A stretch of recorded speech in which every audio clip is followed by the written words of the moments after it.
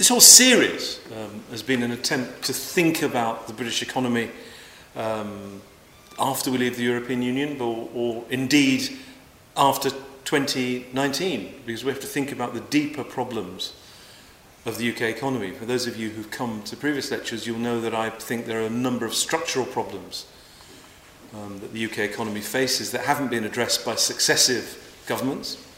And in fact, the problems that were stored up and had built up over a number of years could well be one of the things that explain the decision taken by people, the reasons that they perceived it must have been right in their minds, in June 2016 to seek an exit from the European Union. It would have been nice, following that referendum result, if we'd had a very good, high-quality debate about what to do with our economy, in or out of the European Union, given the observations we have on the problems of the economy. But we haven't, and that's probably my fault, and your fault, and everyone else's for not getting involved in that debate. So the motivation for these lectures was, again, to expose these ideas at Gresham College to an excellent audience who come along to these lectures, but also more broadly, because they're videoed, and a chance to collect them into some thoughts that I hope eventually I'll turn into a book and some thoughts about the UK economy. So I'm very much welcome personally the chance to explore these ideas with you. The lectures are also self-contained, which means that you can watch them in isolation as well as in sequence, and they will still yield many benefits to you on many repeated watchings. So I say that I hope you will continue to look at them as time goes on. I'm going to focus a little bit today on the problems of finance. I talk about that a lot, probably because it's my main area of research. Many of the problems are revealed after the global financial crisis. And what we can see are a number of outcomes on the British economy, some of which I will talk through. And what we have to ask ourselves is to what extent we can blame finance. The outcomes are not ones that I particularly like.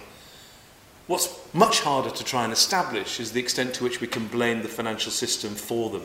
We might not.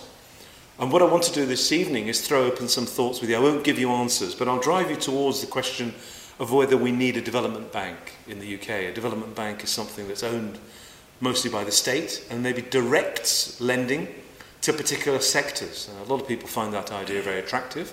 I'm not going to say this evening, unfortunately, whether I'm going to find it attractive or not, but let me just go through some of the ideas with you. And certainly in my final lecture of this series, I'll come up with some explicit thoughts as to how we might proceed as a country. So I was desperately looking for something that Julius Caesar might have said that made sense in the realms of finance, but it was mostly about crossing bridges and doing other kinds of things that he did. But I remembered this very famous quote by Winston Churchill in the year that we returned to the gold standard in 1925. The first sentence, I'm sure many of you would have heard before: I would rather see finance less proud and industry more content. And often the remark is left at that point, and it's mostly motivated by politicians. The use of that quotation is mostly motivated by politicians who want to say, what we need to do is cut back on finance, reduce bonuses, and make sure that industry can get finance. That's the motivation when they use that quote. But the rest of it puts it into context. The fact that this island, I should say he's talking about Britain, and its enormous extraneous resources is unable to maintain its population is surely a cause for the deepest heart searching. So he's saying this is a country which has excess supply of goods, and somehow or other that excess supply cannot provide enough income for people to make most of their lives. And I want to argue that that is the heart of the financial problem. We need the financial sector to allocate resources to those who need them at terms that they can afford in a manner that leads to productive use of capacity in the economy, full employment of resources, and the employment of people's ideas in a way that generates income into the future. And I think it's something when we look at the UK, we haven't done consistently for a very long time. And indeed, that's why I turned to T.S. Eliot, is that however we've explored this problem, almost exactly from the moment of Churchill's quote through the Macmillan investigation chaired by Harold, through to the Radcliffe Commission in 1959, through competition and credit control in 1971, with a sequence of credit deregulations very much affecting all of us in the City of London over the next 80 or 90 years, the answer was to liberalise finance further. That basic bottom line of the response to this. And yet, we find, after the financial crisis, the need to again regulate finance and ask, is it really delivering what we want? So in some sense, T.S. Eliot's metaphor for life, I think, or statement about life turns into a metaphor for finance. We should not cease from exploration, and the end of all our exploring will be to arrive where we started and know the place for the first time. And just like Churchill nearly 100 years ago, I think the time is upon us again to think about the structure of finance in the UK. Let me go through some very simple diagrams. I'm going to warn you there are some diagrams, and I've been warned not to do this, some equations as well. But I will try to not make it too painful. If I can type them up, you can spend a few minutes with listening with them. And there will be some points at the end, so just try to bear with me. But if you have to leave, the City of York is to the left as you exit from Gresham College. So what are we doing? Well, in an economy where people are saving a portion of their income, they're more likely to save if the interest rate is higher. So the savings schedule is upward sloping. And investment or borrowing, or whatever we want to call it, is more likely to occur at lower interest rates, so that curve is downward sloping. It says that on every investment that I might undertake, if I lay them from the most productive to the least productive, as interest rates fall, the next less productive investment becomes profitable to me, so I invest in it, so my investment schedule is downward sloping.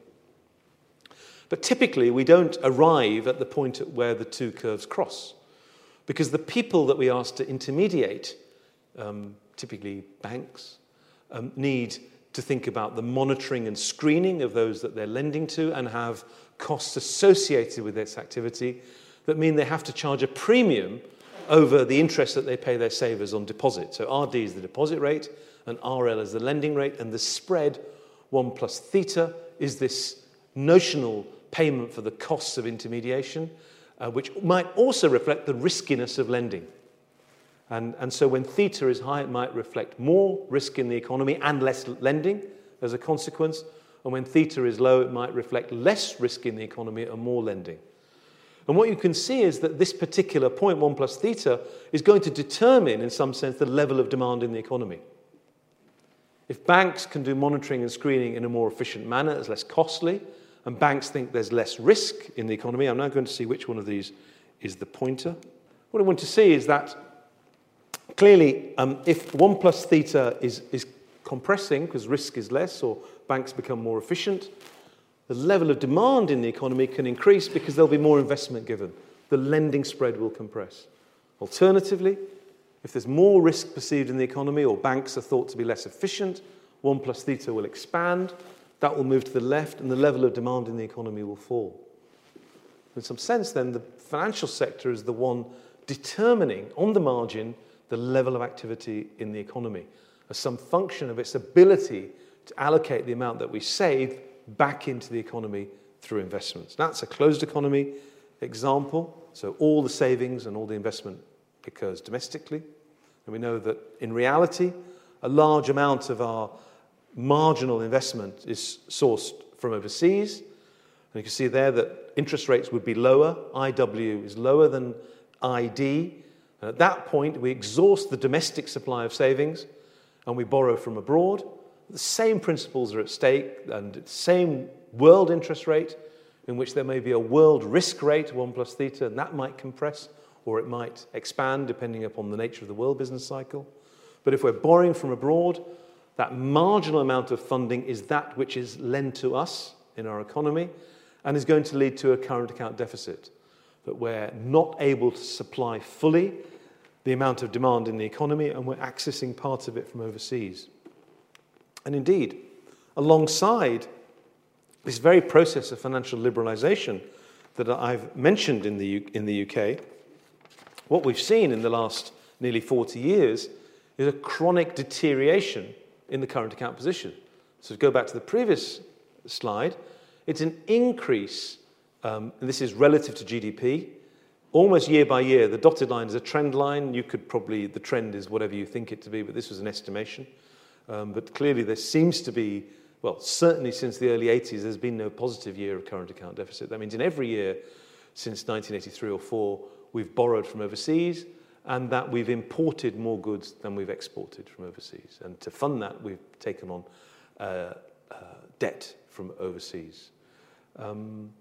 Now, we can interpret that as supply problems. We've got a certain level of demand in the economy. We're not able to supply the goods and services that demand justifies, so we've imported the balance from overseas. That's one interpretation. Another interpretation is we're borrowing from overseas at the moment because we think we're going to be a lot richer in the future. And when we're a lot richer in the future, we'll run surpluses and pay back those debts. That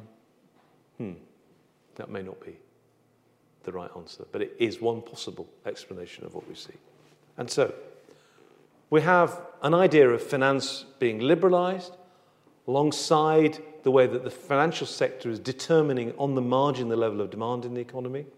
And if it determines it at a level that is above our capacity to supply, we might run current account deficits. In fact, the other problem the UK has suffered for a long period over this time, but not so much in the last 20 years, associated with excess demand, has been consistent inflationary pressure. But that's been, to an extent, sorted out for reasons I've discussed in earlier lectures at Gresham. So we have some potentially chronic issues there. And now I want to sort of think about how the banking sector is at a more disaggregated level allocating those funds. And what I want to explain is exactly the nature of the household problem and the way the banks allocate capital and what happens when it goes wrong. So the first column here is time from 0 to time period 8. Second column is a household born in period 0. And what's the matter? A simple household lives for 3 periods. Period 0, period 1, period 2, and deterministically and very sadly, it will die at the end of period 2. Nothing you can do about it. No amount of money on the National Health Service will extend their life. That's it.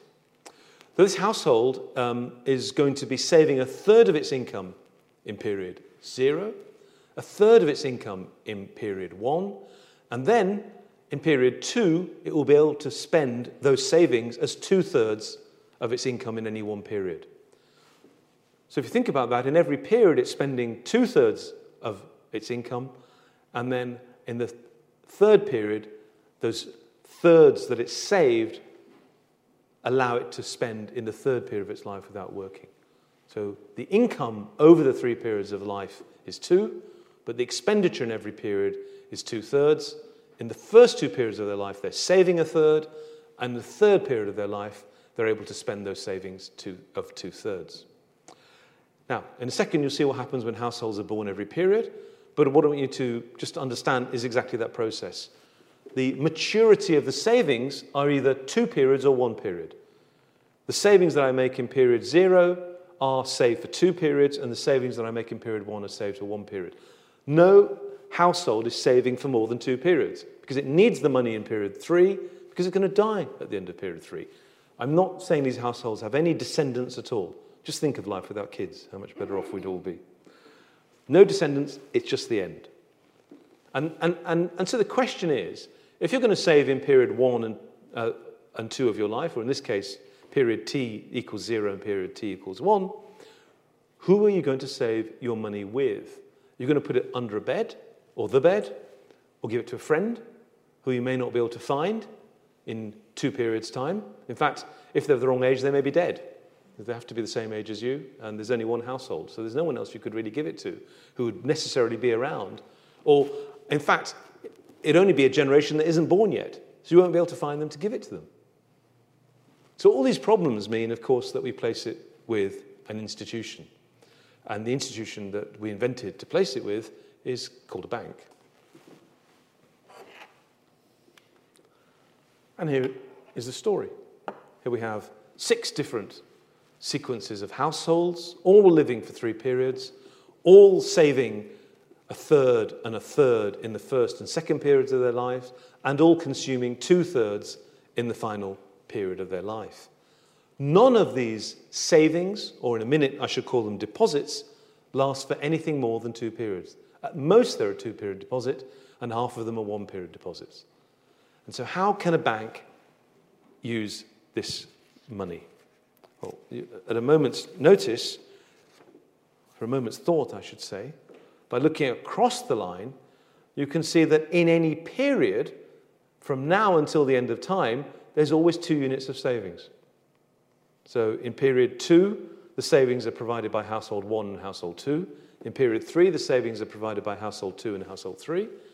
They're different households, so there's a turnover in savings, some money going in, some money going out, but the stock of savings is always 2. And that's the critical point for a bank. Those 2 bits of savings determine the quantity of deposits that the bank has at its disposal. In every period, deposits equals 2s. The bank, therefore, providing no failures here, and we'll talk about those in a minute, from now until the end of time, has 2s to play with and can lend for as long as it wants. It's not constrained to 1 or 2 period lending. It knows it can lend for 100 periods if it wants to, providing we continue to be born. And we'll assume within this game that we are continue to be born. So B1 here is the bank. In period 1, it's only one bank, the bank in period 2 or the bank in period 3. And this, of course, is the heart of maturity transformation. The banks can take 1 or 2 period deposits and lend them for long periods, knowing that they will be continually funded by successive generations who will continue to conform to this process. Now, there's some well-known problems that then emerge. What if households in period 1 lose faith in the bank and they turn up at the bank and they say, I don't trust you anymore, you're called Northern Rock, and I want my savings back? And the bank says, well, I can't do that. I've just lent it for 10 years to some people who've bought some rather nice property in Dublin on the river Iffy, for example, or Liffey. Is it Iffy or Liffey? Someone could. And the bank says, I can't give you the money back, it's tied up. Now, what's your reaction going to be if you knock on the bank's door and they say, I haven't got any money back? You say, oh, that's fine, I'll walk away. Or you're going to say, hang on, I'm going to wait here and try and get some of my money back. Well, it's perfectly rational to say, I'm going to wait here and see if I can get my money back. It's not irrational at all. So there have to be mechanisms to stop you wanting your money back. And a standard solution to this is for you to know that your deposits are guaranteed. And of course, I'll come to that later on, but if your deposits are guaranteed, you don't need to stand in front of the bank asking for your money back, because you know the government will give you your money back if you require it. Now, that may not be a brilliant answer, because if you've ever tried to get a refund from your train ticket, it's not very liquid. It can take a very long time and to fill in varied forms. So you may say, so it's not quite a perfect substitute, but it's not a bad substitute. So one way to deal with this problem of illiquidity is for the government to provide a guarantee on deposits so that we don't have to queue up every time a bank called Northern Rock springs into existence. But to return to the point, if in periods 1 and 2, or in period 1, let's take this period 1 for example, household 0 is saving a third of its income and household 1 is saving a third of its income, if the bank didn't recirculate 2s back into the economy, demand in the economy would be below its full employment level. Demand would be less than Y. The bank, by circulating those savings back into the economy, is ensuring that demand is as near to Y as it can be. And that's why I make the argument that banks determine the level of demand in the economy. It may not be the way that we always think about it, but it seems to me pretty close to a passable exposition of the truth. Now, I've talked about one set of problems that might lead to banks not being able to help full employment to obtain. There's another set of problems, and they're to do with what economists call asymmetric information. I'm the bank, I'm holding these deposits, and I want to lend to someone else. I cannot have perfect information about that person. When they turn up at my bank and knock on the door, they're going to put their best suit on, brush their teeth, and give me a wonderful story about how they're going to pay me back. I should treat that information, certainly not with contempt, but with caution. I should be a little bit uncertain about whether this person is really going to pay me back. And indeed, there's a number of people who would argue that banks will only lend up to a certain quantity. Now, to understand this, let's look again at this form of supply and demand analysis here. And the demand curve is simply saying that as interest rates fall, I will demand more loans. And as interest rates rise, I'll demand fewer loans. And you see that the way the demand curve is sloped there. And the black line is a supply curve. And it says that as interest rates rise, I'm prepared to lend more to individuals. But it also might say there may be a limit, R star, beyond which I will not lend to an individual. Because I will think to myself, no matter how much of an expensive suit they present to me and how much of a dazzlingly white smile, I shall say to themselves, if they're prepared to pay me something above R star, they must be doing something so risky, so difficult, that I think that's not something I want to finance. It's something I'm going to be concerned about. The very fact that I'm prepared to pay such high interest rate is revealing to me something rather smelly about them, in a sense in which I'm not going to lend to them. So at that point, there may well be a constraint to lending. And one solution to this is to ask for collateral. If I say, look, if I'm going to lend you anything above max, or even up to max, I'm going to want some multiple of that in my pocket to provide backing against the loan that I give you. So in that sense, I don't need any private information about you. If I'm going to lend you £1,000, I'm going to hold £2,000 of your property against that loan, which I'll return to you when you pay me off. So I don't have to worry about finding about your plans or your capabilities. That's all well and good. But what if you haven't got collateral? You're then excluded from lending markets. You might be a perfectly, and I know that you are, a perfectly reputable person I should be lending to. You may have some very good ideas. You may be able to be the absolutely perfect person to run an entrepreneurial activity. And yet, if you don't have collateral, you won't be able to access asymmetric information markets. And that could well mean that the economy is not allocating funds to those who should be having it. It's allocating it more to those people who have collateral. And if we go further, if we imagine an economy in which there are large amounts of wealth inequality, and collateral is essentially tied down to the amount of wealth that you have, if wealth itself is something that's unequally distributed, then lending itself will tend to follow those who already have wealth rather than those with new ideas. Now, by itself, that's not necessarily a problem, only the extent to which the talent for entrepreneurship is correlated with initial wealth or not. It might be, it might not be.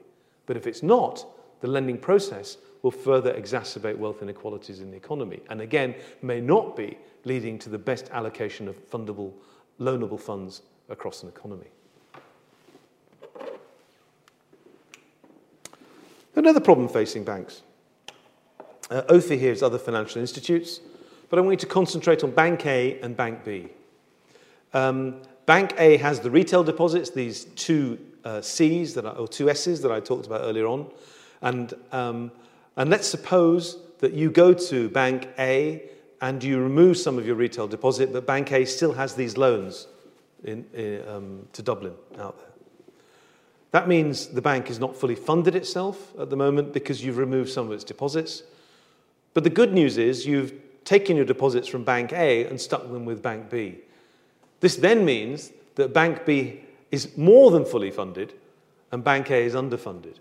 And so Bank A can insure itself against that internal drain by going into the interbank market and saying, I just need a little bit of money. And Bank B will say, actually, I've got a bit too much money because the person who took it from you has put it in my bank, and therefore I'm going to borrow from you on the wholesale markets. And this is an interbank market that allows self-insurance to the banking sector, providing the shocks are specific to individual banks. Bank A and Bank B, all the way out to Z, can insure each other, providing the interbank markets can reallocate any liabilities that move around those markets from one to the other. That's fine, providing the banks think that each other bank is going to be in existence at the end of the loan, and as a result of that trust, are willing to enter the interbank markets and lend to each other. That's not something that's happened particularly well since 2007, and to the extent to which that hasn't happened, or indeed, more problematically, as a general shock to the whole banking sector, We would then turn to the monetary authorities, the Bank of England and the Treasury, to provide lending to the whole system in the case in which liabilities were not sufficient to provide funding to the banks. We'll come to that problem a little bit later on.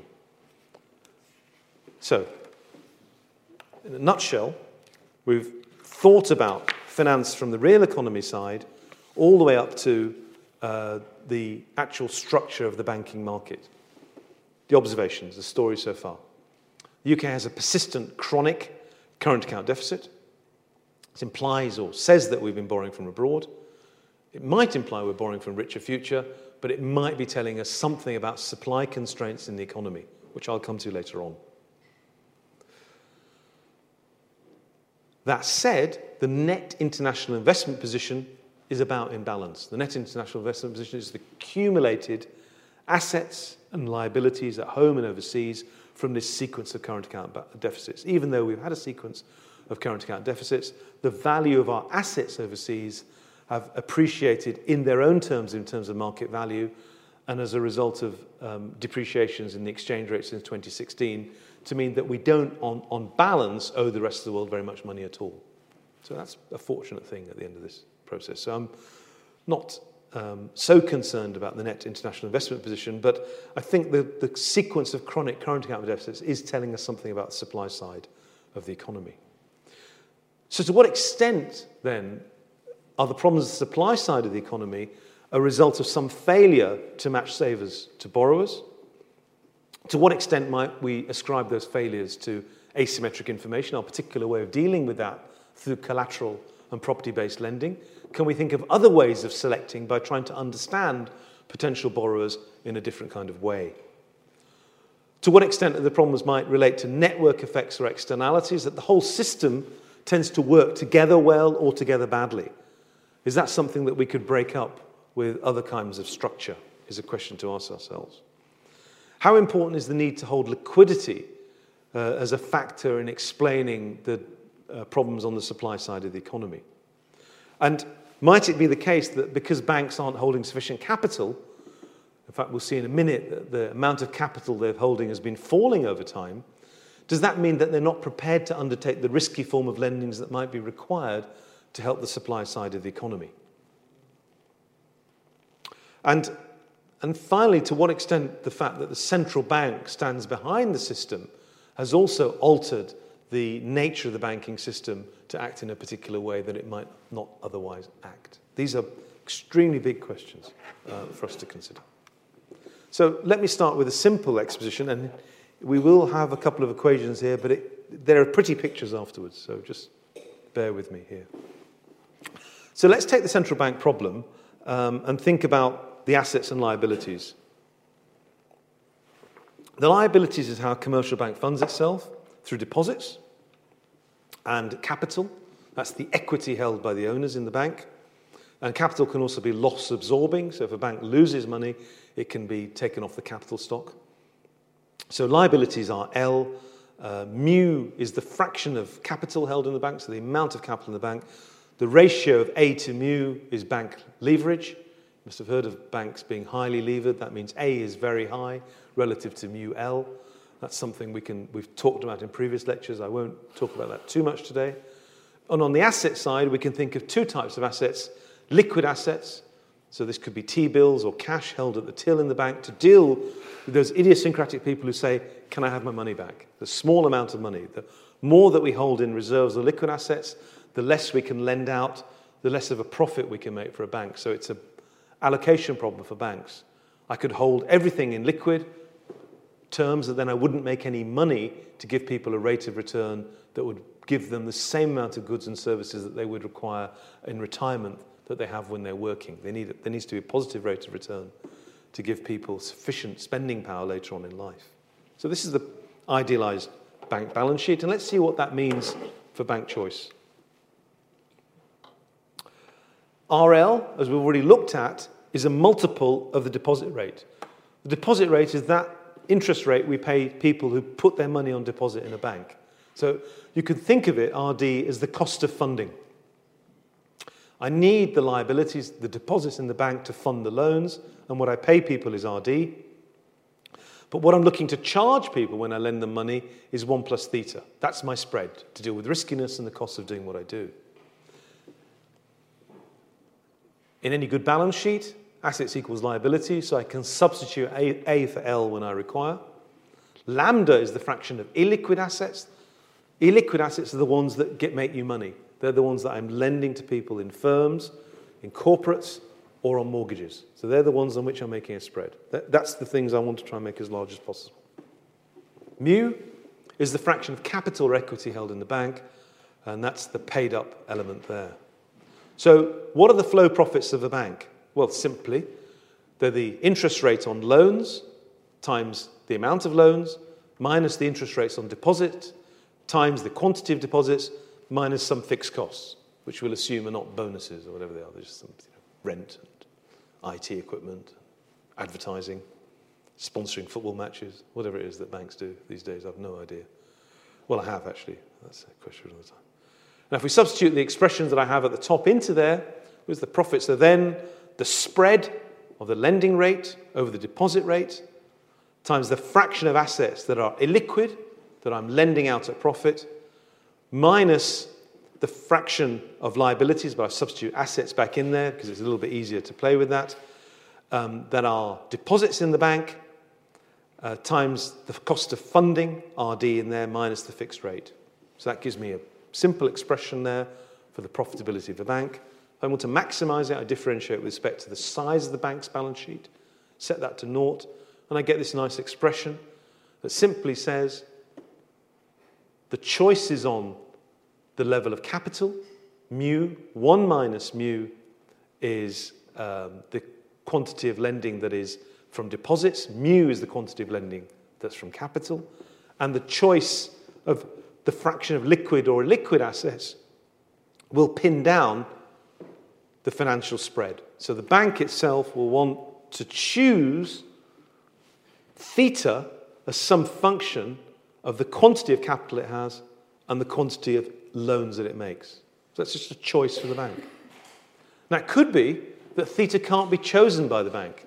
It might have to be set by regulatory conditions or competitively or as a result of the business cycle. So the extent to which it can't be set by the bank itself, the bank will be off equilibrium, at some level not maximizing its profits. And that's a question perhaps for another day. Let me just take that expression that I've got there and carry on with it, just so we can remember it. So we've got some expression here that says that the spread the bank would like to charge, let's look at lambda. If I increase the quantity of illiquid assets, the quantity of loans, providing they don't default, then I can reduce the finance premium theta. And that's the chart that I had earlier on. It's simply saying that if I can lend more to people, I can charge them less. That's what that's saying there. And if they can reduce their capital, then there's less pressure to increase the spread on activity. And that's another aspect whereby the quantity of capital that they have at their disposal will also impact on the optimal spread that they will choose. But then also note that the profits over the amount of capital will fall if mu L increases. So even if I'm maximizing profits, if I increase the quantity of capital in the bank, the rate of return on capital will fall. So the bank will again be trading off two aspects in choosing its level of capital. It will want to have enough capital to deal with the possibility of losses, but not so much capital so the rate of return offered to shareholders will fall and the price of a bank or equity will fall as well. So it'll be interesting to see whether the pattern of changes in capital liquidity have any information content for the markup in the market. In the long run, let's remind ourselves of what's been happening in the UK. Is that banks have tended to reduce liquid assets, and that means increase illiquid assets. Lambda's gone up over time. Liquid assets have fallen. Illiquid assets have gone up. So more of a bank's balance sheet is being lent out to people at high interest rates. That trend was reversed after the financial crisis, where you can see that banks' liquidity has gone up somewhat to deal with the kinds of problems I outlined as a result of Northern Rock. And similarly, bank capital has tended to fall over time. So banks have stopped holding 30 or 40% of their liabilities as capital, and that's fallen to around 5% in the most recent period. And a reduction in bank capital has meant that more and more of the funding of banks has been through deposits, either retail or wholesale, which to some extent are costly and will tend to drive up the required external finance premium. But the two trends together, we might ask ourselves, as a result of them both falling, what's happened to the spread? Well, we predict that it would mean the spreads have been fairly constant. The two have offset each other. And not quite constant, but over the 40 years since the start of the financial liberalisation period, seems to be hovering. Both the mortgage rate spread over the bank interbank rate and the corporate bond rate spread over the bank interbank rate have been reasonably steady, suggesting that banks may be targeting a given markup when they lend to people. And that may mean if they're targeting a given markup, they may not be allocating funds according to conditions. They may just be saying whatever the borrowing rate is for them, they want a 1% margin above it, no matter what the state of the economy is or what the quality of the individual may be. There may not be appropriate levels of differentiation by price or state of the economy out there. It's not anything like as cyclical as what one might have expected. And so the question then is, where have banks been lending if they haven't been trying to find the individuals who need the money?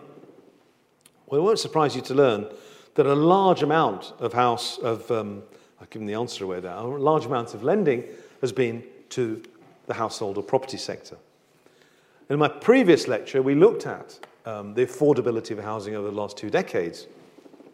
And if we take a house price index from around 20 years ago and we base it to 100, we can see that by about now, it's not far off 400, about 350. So there's been about a 3.5-fold increase in house prices as more and more funds have been driven towards the housing sector.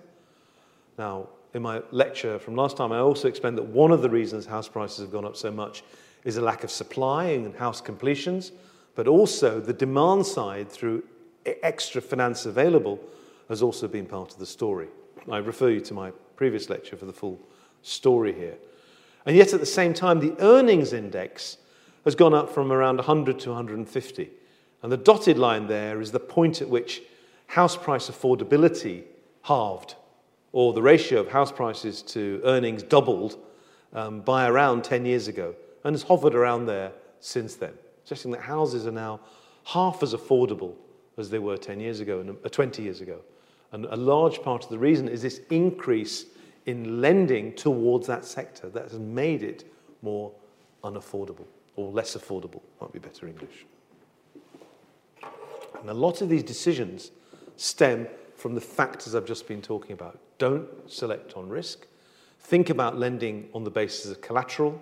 Think about loans that you can make that will give you a reasonable or 1% return over your borrowing rate and generate profits for your shareholders. It seems to be a fairly easy machine for banks for the last 20 years to have carried out. So the question is, have they really been allocating to the people who require their lending?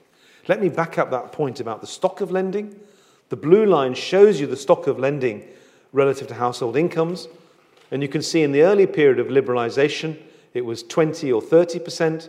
And sometime over the last 20 years, it crossed the 100% threshold. It went to about 120% at the time of the financial crisis and has fallen since then.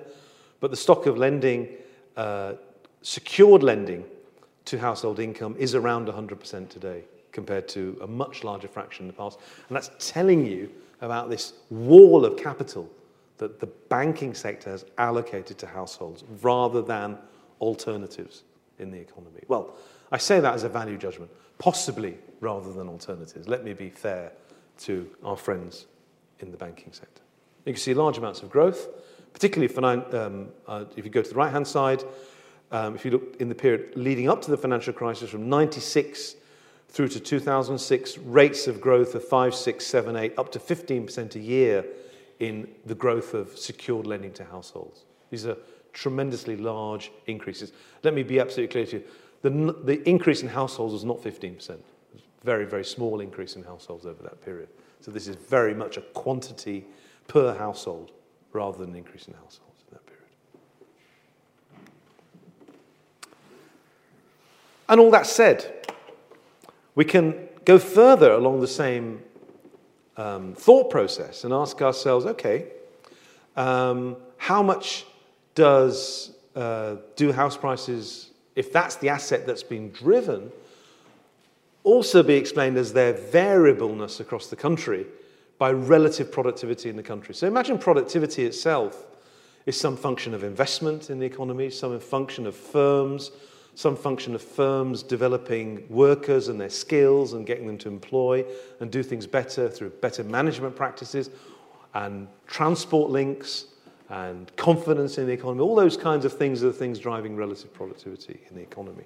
And what we can also see is that if we take the 9 planning regions in the UK and scatter relative productivity to the average of 100, so that the top right-hand side is London, where productivity is some 30% more than the average of 100, which in this case is 0, and the least productive areas are 10 to 20% below the average, and look at that against the increase in house prices over a 15-year period from 2013 to 2018, or was it 2012 to 2017, see that the relative difference in house prices is well explained by relative productivity, suggesting that if the lending had itself helped productivity in the different regions catch up to the average, there hadn't been the difference, we wouldn't necessarily have had the wide disparity in house prices we'd have in the country as well.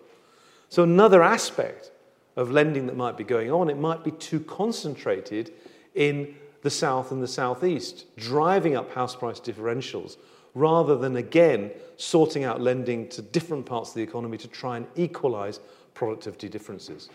And some of these issues have been talked upon with the public policy analysis of the question of regional policies and also industrial policies to even up these productivity differences. But charts such as this demonstrate the extent to which things like productivity, which are some function of the supply of capital, are themselves helping to understand house price differences as well.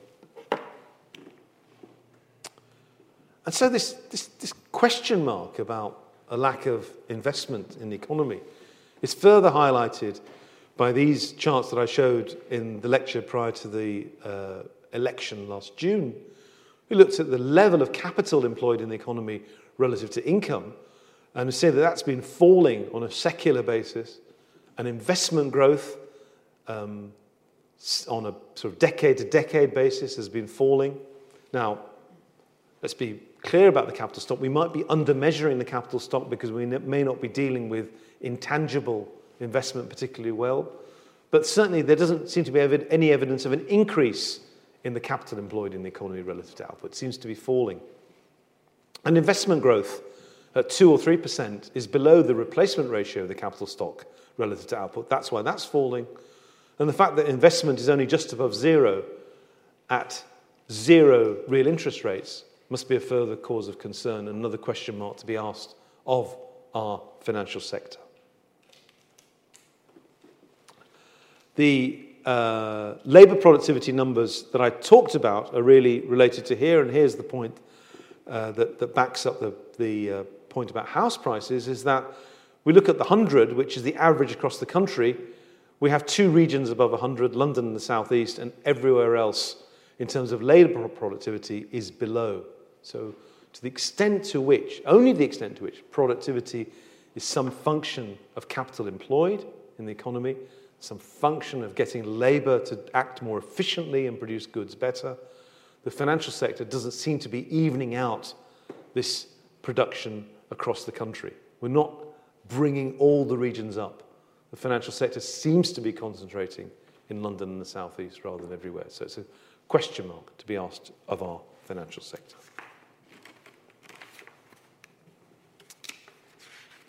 And if we look at the whole of the financial sector, it seems, again, to be one that has played a role in the overall productivity slowdown. This is a slide from a lecture I gave on productivity last autumn.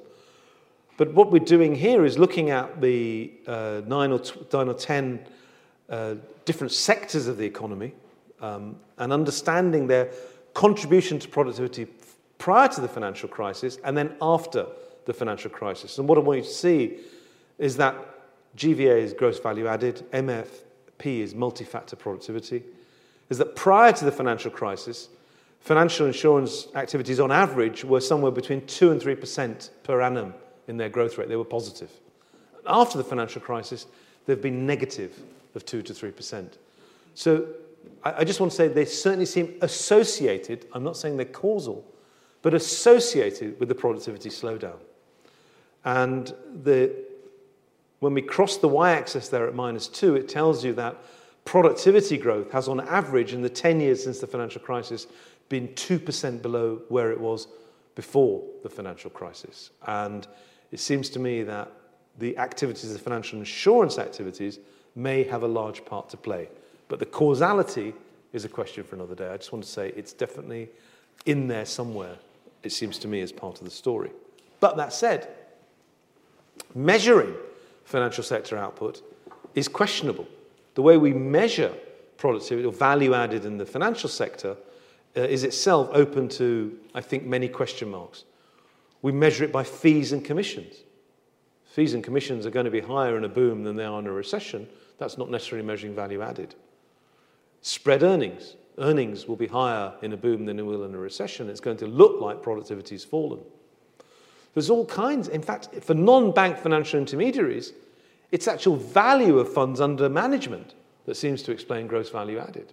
Now, if the value of funds is high in a boom and low in a recession, it will look like financial sector productivity is playing a very important causal role. So I want to just attach a warning light to my previous statement that the financial sector may be driving things. I'm simply saying it's associated with it. We certainly need better measures of the contribution of the financial sector. And what we may have been doing, that said, prior to the financial crisis, is overestimating the contribution of the financial sector to the economy, because it may have been doing easy things very well and very mechanically and engineering a large amount of money from it. What's another damning indictment of where we are on the financial sector? Well, R&D expenditure, research and development expenditure, is thought to be a very important cause of not only overall investment in the economy, but ultimately productivity. And this is as a fraction of GDP, so that the UK lags well behind the G7 average over the 40 years or 30 years of financial liberalisation. We're about 1.7, 1.8% compared to the G7 average, excluding the UK, so I suppose I could call it the G6, of 2.4%. And it may not seem like a large number, but year on year, differences of this magnitude will have material impacts on income per head. And in general, around half of R&D is public and half is private. But somehow or other, our financial structure is not leading to sufficient development of research and development expenditure. One final table, and then I'll sum up. Further indictment, to some extent. I want you to look at SMEs, small, medium enterprises. This is the stock of external finance provided to UK businesses around 2 or 3 years ago. It's 164 billion. That's around a tenth of the stock of loans held by households against their properties. So we tend to lend 10 times more to households to buy their houses than we do to people setting up small and medium-sized enterprises. That may be fine. It may be fine. I think my value judgments here may be implied. It may be something that's also a problem if we think that's where we are as an economy. Now, the financial sector overall had very large degrees of support after the financial crisis, recapitalisation of a number of our banks, increasing the deposit insurance scheme that I talked about when we thought about Northern Rock a few minutes ago, some nationalisation of banks, a special liquidity scheme, credit guarantee scheme, and asset protection scheme. So clearly, in crisis times, the government has to have sufficient fiscal backstop to support the recapitalisation of the banking system. That's one form of involvement in the financial sector. And the government is moving away from that as the recovery itself and the time since the financial crisis increases. These are things that we're slowly moving away from. But I'm pointing out that from time to time, the government will have to come in and support the financial sector in a particular way, as we saw during the financial crisis.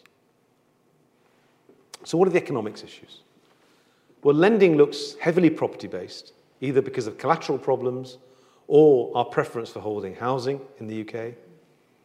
As I said in my previous lecture, the housing sector looks overweight in housing wealth, some 5 trillion of housing wealth in the UK. And the stock of loans secured against housing is about 1.7 trillion, about the same as household income, 1 for 1. There seem to be, as an economy, significant regional distributional issues. Productivity is unequally spread throughout the economy. Regional productivity is also poorly spread throughout the economy. In aggregate, the capital stock is low. Investment looks low, even though I've got to say they're both very hard to measure in an economy that's increasingly digitalized. So a large part of the shortfall might well be our economy is increasingly doing things in a different way. But so are all the other economies in the world. So relatively speaking, we're still looking worse off across these dimensions. But we're trying to do a lot more to measure these things. And in fact, there's a centre at the National Institute, the Economic Statistics Centre of Excellence, funded by the ONS, trying to do a better job of measuring these parts of the economy. But that said, even relative to other economies, our productivity levels also seem to have fallen short. And so we need a way of establishing a direct link between those outcomes and the financial sector. Now, my lectures try to persuade you that the financial sector determines the level of output, but what it does ultimately is subject to informational constraints, network externalities. It can't self-insure itself. It needs liquidity. It needs capital. It cannot necessarily always get us to the highest level of output without government support. And overall, productivity in the sector seems to have fallen following the crisis. So it might be argued to be a sector that might need a bit more help. But it's had a lot of help already, hasn't it? So what's the case for a development bank? I'm not going to persuade you that the case has been made. I'm not even sure of it myself. But let me just sort of outline what a development bank is. It will be wholly government-owned or have a significant capital stake by the government. If it were owned by the government, it could be directed to invest in particular areas, to SMEs, for example, startups of a particular sort, or even venture capital. It could be called the Dragon's Den Bank, for example. Such a bank could have a regional bias or flavour. It could be called the Liverpool Development Bank rather than London Development Bank. That's just kind of ideas that could be floated out there. But here are the questions. We don't want to subsidise the loans, so the projects that it finances must be able to provide a market rate of return. How are we going to otherwise do it? Who's going to judge whether the project was feasible if it doesn't make a market rate of return? So at some point, this idea only floats if the current financial system is not delivering loans to people who can make a market rate of return, which would be an odd state of affairs in a capitalist economy. Why would it be that they're not? Is it the case that they only lend to people who are members of the same golf club? Or do they go out and look for people who can make that market rate? So there must be a further rigidity out there in information that means that the current banking system is not allocating capital to people who can provide a rate of return. I don't think we should be arguing for subsidised lending, because again, that leads to queuing and lending to people who are known to the lenders. I think it's something we want to avoid if we can. Could it be the development bank could emphasise the screening and matching function that a commercial bank can't? Maybe a commercial bank is going to do this in a relatively mechanical manner. Maybe the development bank could be encouraged to do a deeper dive into the qualities of a potential borrower and do a better job. Could that be one aspect of what it could do? Indeed, a British business bank was set up in 2012 with around £1 billion of government funding, and I think has an asset size at the moment of around 10 billion, which is about 0.5% of GDP. Bank assets in the UK are about 6 times GDP. So it's a fairly small player at the moment, but I naturally wish it well. Could it be that the macroprudential instruments that I've talked about in previous lectures and the centralized rules of modern banking, there are algorithms you've got to go through, your age, your sex, what car you drive, where you live, how much your last credit card bill was, what your utility bill is, and then there's the answer. Gamma to the power of 3, you can have the loan, you can't have the loan. It could be that these average algorithms don't allow those of us who are more idiosyncratic, but nevertheless perfectly good risks from accessing finance. Could be there's something wrong with those average algorithms. They may not be helping those in different regions and in different areas, or with the wrong accent, or those who can't play golf. I don't know. Could be problems out there. By the way, I can't play golf. So what we need to do before we get in a development bank is to identify shortfalls in lending independently of the state of the economy. One of the really difficult problems with thinking about the level of loans, whether it's to SMEs or households, is how much of it is conditioned by the state of the economy, which may be good or may be bad, and how much of it is genuinely a function of the supply curve of finance. This is a very hard identification problem. And these are the kind of proofs we may need before we go further down the route of a development bank. But I want to tell you I'm concerned about some of the outcomes that I see, but I'm not convinced that we need a development bank immediately. Now, it's been a rattle through many issues of finance there. I hope you were able to follow all the arguments. I almost followed them all myself while I said them out loud. But I want to just thank you for coming. Thank you for listening to me this evening. Do come along to my final 2 lectures. It's been nearly a 4-year slog, and I've loved every minute of it coming here to Gresham. But in the next 2 lectures, I'll go further and start to make some proposals, as well as just ask you some questions. Thank you very much.